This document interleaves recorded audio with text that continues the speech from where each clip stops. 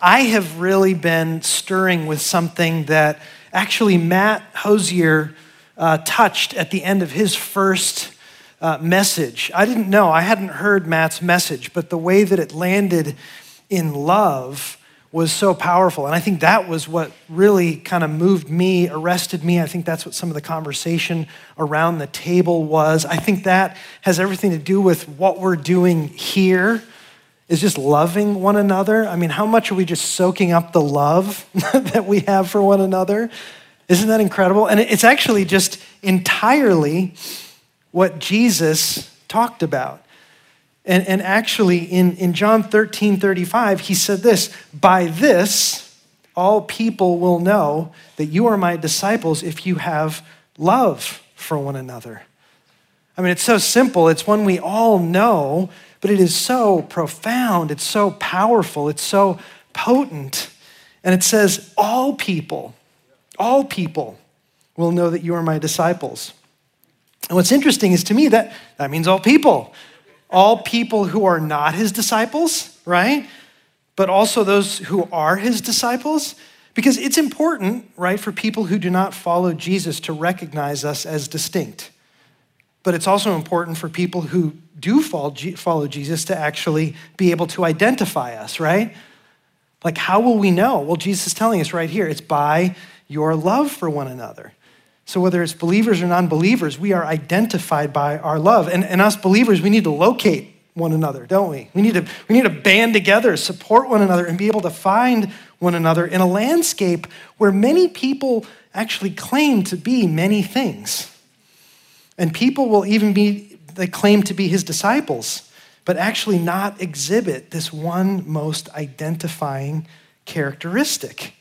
They may even exhibit other seemingly really important characteristics, but not this one, which is the one that Jesus says, this is how you will know. But what does that look like? Like, what is the simplest definition of love? Or how can we sort of capture it in its most essential form in order to live it? Because if this is so important for us to be known by, like for us to look this way, if this is like the pinnacle of his teaching in so many ways, like how do we do that? And he helps us. In John 15:13, he says, well, greater love has no one than this, that someone lay down his life for his friends. So that's what love looks like. Giving up our lives for our friends. But I think when Jesus said friends, we kind of tend to think of our BFF, don't we? Like, yeah, it is so good to like help out your friends. And I would find it easy to lay down my life for Brian Hart. I mean, for those of you who know him, you just know that he's an upstanding guy, and I consider him one of my closest friends. I know, isn't that sweet? It's funny, when you start talking about love, it gets like sappy really quickly. I don't think Jesus was talking about a sappy love. He was talking about, but it's true. I could see myself laying down my life for Brian Hart. Now, Ryan Marshall is a different story.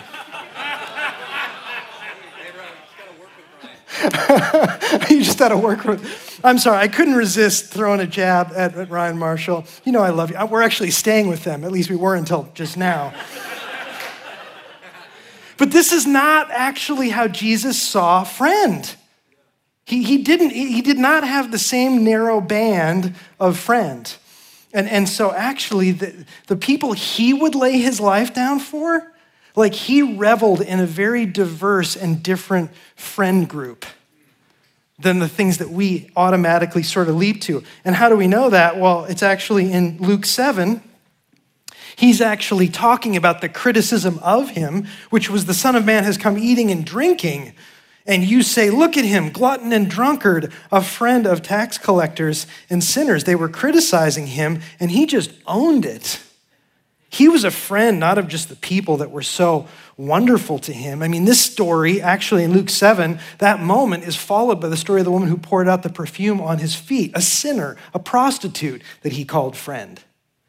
So like he had a different definition. He would lay his life down for her and every other terrible sinner who would put their faith in him, because these are the people that Jesus considered friends. These are the people about whom he said the greatest form of love you can have is to lay your life down for one of them.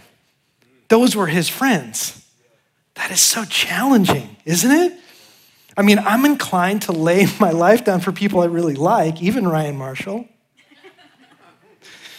And the people that are good to me and who agree with me and who serve me, like I could throw those people a bone. Yeah, sure. But love, as Jesus describes it, it's so much more than our trite, kind of sappy notions of selfish affection that we might have for those who treat us well. And so I'm just loving this opportunity to celebrate love, because real love is mind-blowing. Like real love is countercultural. It's actually counterintuitive. It's the greatest aim we can have, but it is the thing that can really cost us if we do it right. And I feel like that's what we need, a little bit of a reminder, because I mean, are you up for that kind of love?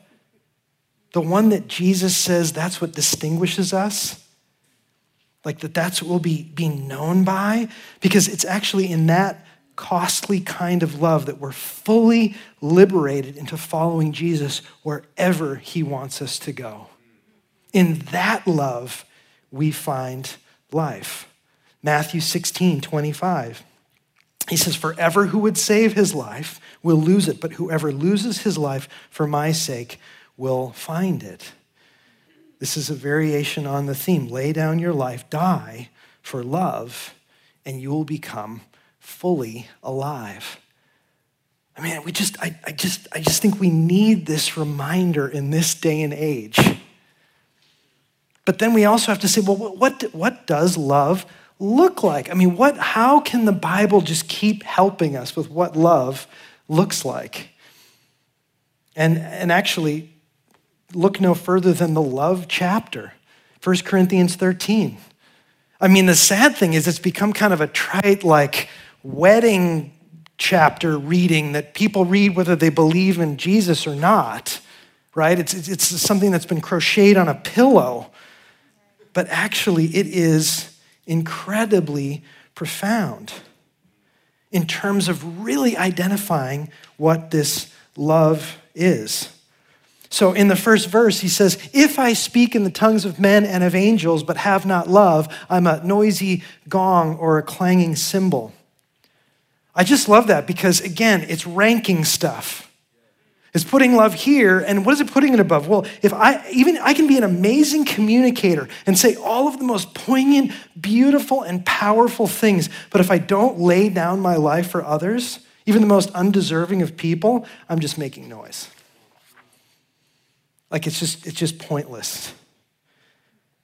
And then actually in verse 2 it says, and this is amazing, "And if I have prophetic powers and understand all mysteries and all knowledge, and if I have all faith," like he's ranking it above all those things. He says, "so as to move mountains, but have not love, I am nothing."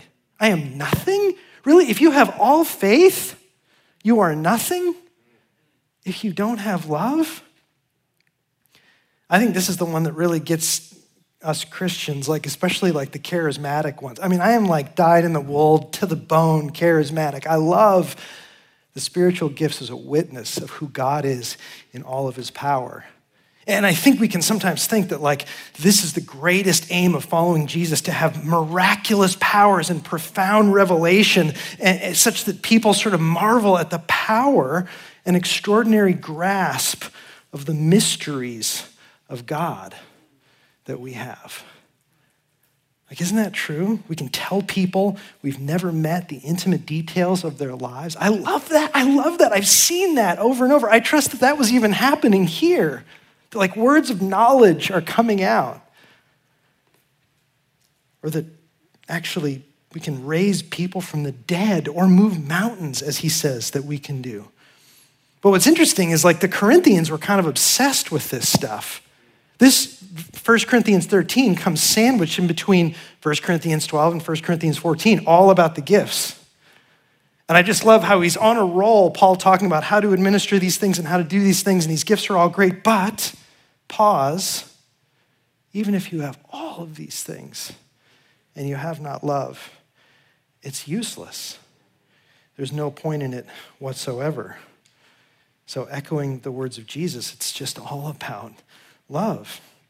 Then here Paul goes after another misconception. This is another amazing, it's mind-blowing. He says, if you think it's about extreme generosity and even dying a terrible death, if you think those are the most virtuous, purest expressions of our Christian faith, you've got it wrong. Verse 3. For if I give away all I have, and if I deliver up my body to be burned but have not love, I gain nothing.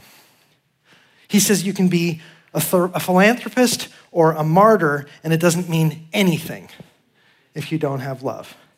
Those things will literally buy you nothing in God's eyes if you have not love. But aren't those things love? Like, surely if I give everything away, isn't that an extreme form of love? Evidently not. The two can be completely separate. Whew, that's like sobering. It really is, and it makes me want to go, okay, then what is it?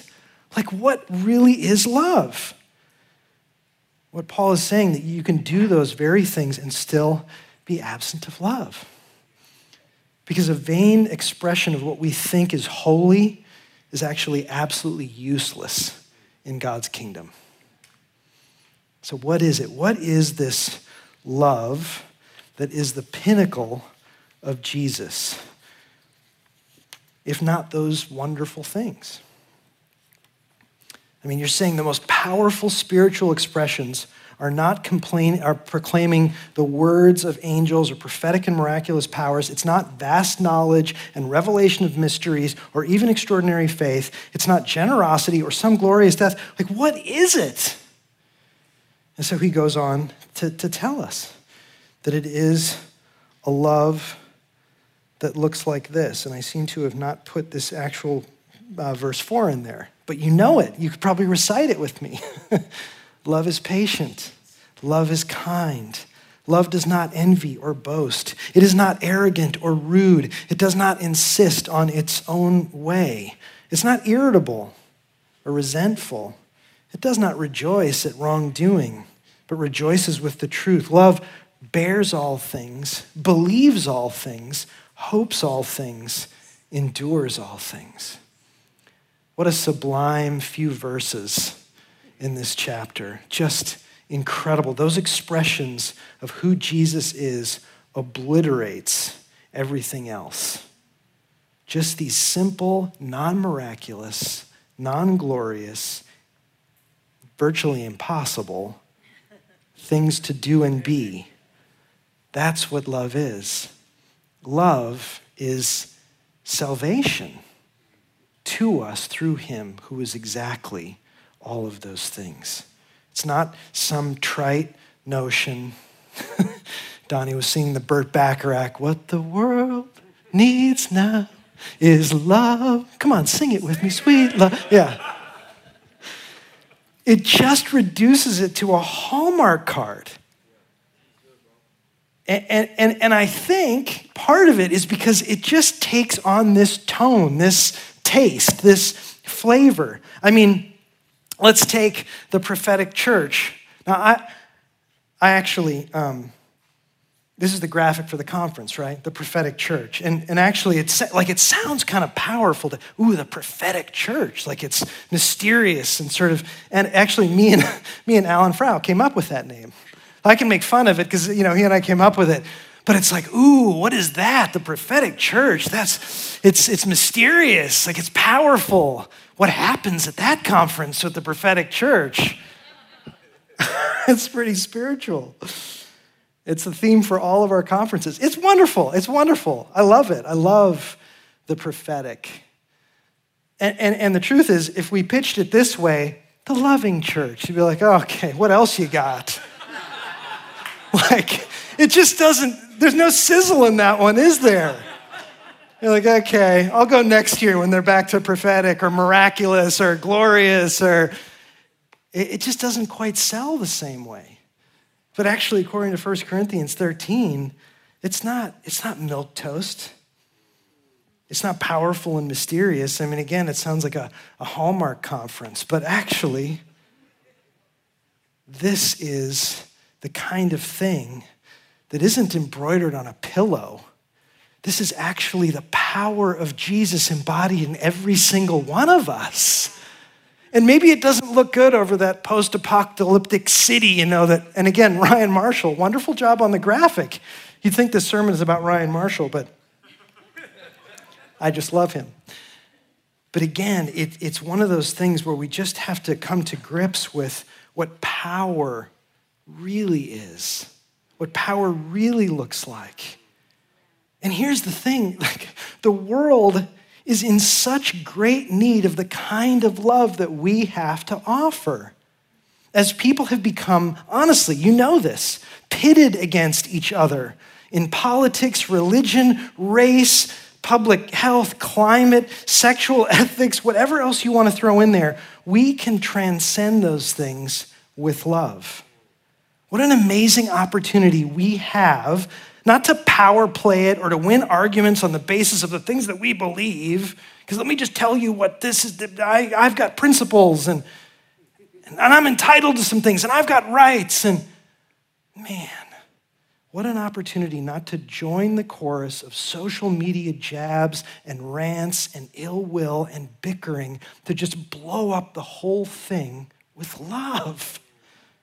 What a great opportunity to be patient and kind, not to be envious or boastful or arrogant or rude.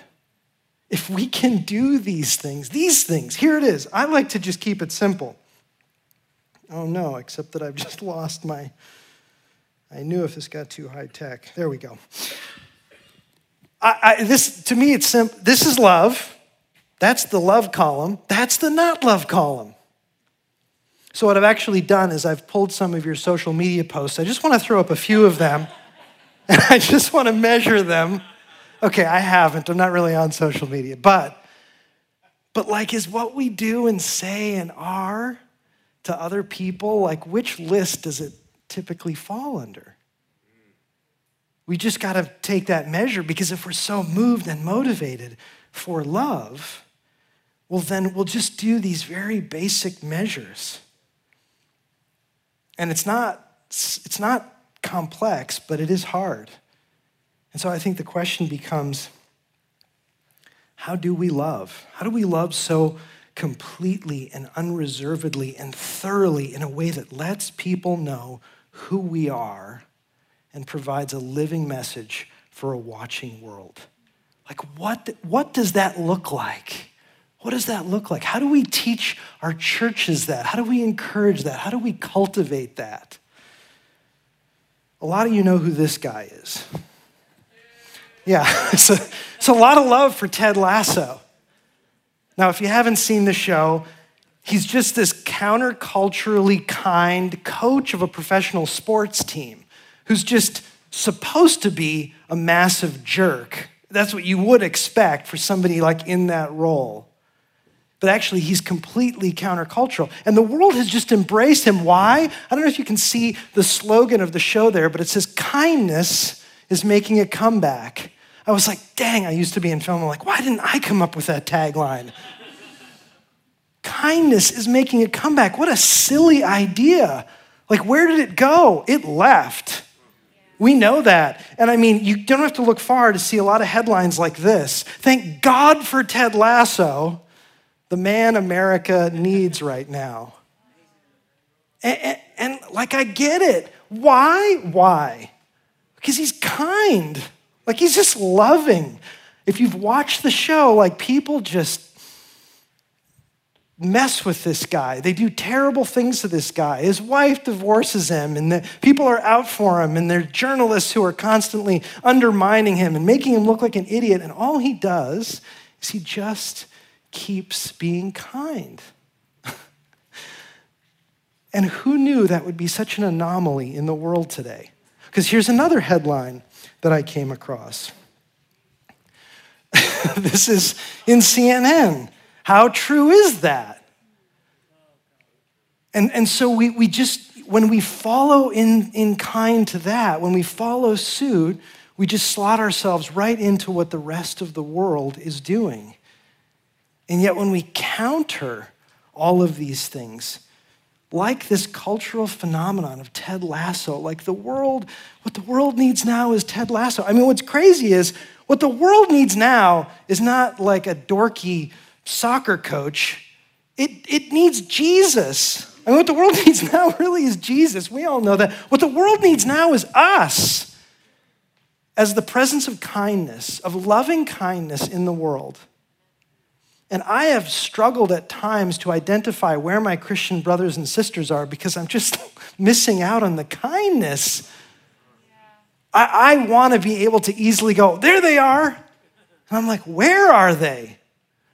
No, we just need to be kind. It needs to make a comeback. Because we actually don't really have much else to offer the world, but we have the only thing that it really, really needs. It's not anger, but it's kindness. And where do we find that kindness? I want to land with this, and it's a quote out of this incredible book. I don't know if you've read it, Gentle and Lonely. It's kind of making its rounds. And he says, only as we walk ever deeper into Jesus' tender kindness, can we live the Christian faith as the New Testament calls us to. Only as we drink down the kindness of the heart of Christ, not Ted Lasso, will we leave in our wake, everywhere we go, the aroma of heaven and die one day having startled the world with glimpses of a divine kindness too great to be boxed in by what we deserve. Whew. It just gets me. A divine kindness too great to be boxed in by what we deserve. And it seems to compete with the rights and entitlements that we're often putting out there and people are meeting rather than this kindness. Oh man, I'm grateful Jesus didn't see it that way. He was entitled to everything and got nothing. His rights were immeasurable and he gave them all up for our sake. That kind of love is what dwells on the inside of us by his Spirit. But we need it to come out. And that's just what I wanted to, in this little short talk, encourage us not only to do and be, but just to turn around and encourage our churches to do the same. It is all we got, but it's everything. And I don't know if you've been to the many wonderful charismatic conferences and services where you come up to the front to receive the Holy Spirit and the miraculous power that he offers. But I want to do something a little different. I want to come up to the front and just ask Jesus to fill us anew with his love. Because the prophetic powers and the speaking in tongues, which are often the aim of those moments, and it's fine, actually is nothing compared to the love of Jesus that is poured out in us as we wait for him and trust that he will fill us with his loving kindness. Can we do that? Actually, we're just going to end with a song that Ryan's going to play. And I would just say, this is not, if you're like the pastor, you don't have to be the one to pray for the congregation. Or if you're like the elder, you can still be prayed for by somebody else who just, puts the muffins out on Sunday morning. The playing field is level. And I would just love to have anybody who just says, I need more love. I need more love and kindness for my kids. I need more loving kindness for my wife, for my coworker, for the people in my church, for my neighbor. Like, this is what I need to be filled with afresh right now, is just this love that will help me distinguish myself in all of the best of ways as a witness of Jesus Christ.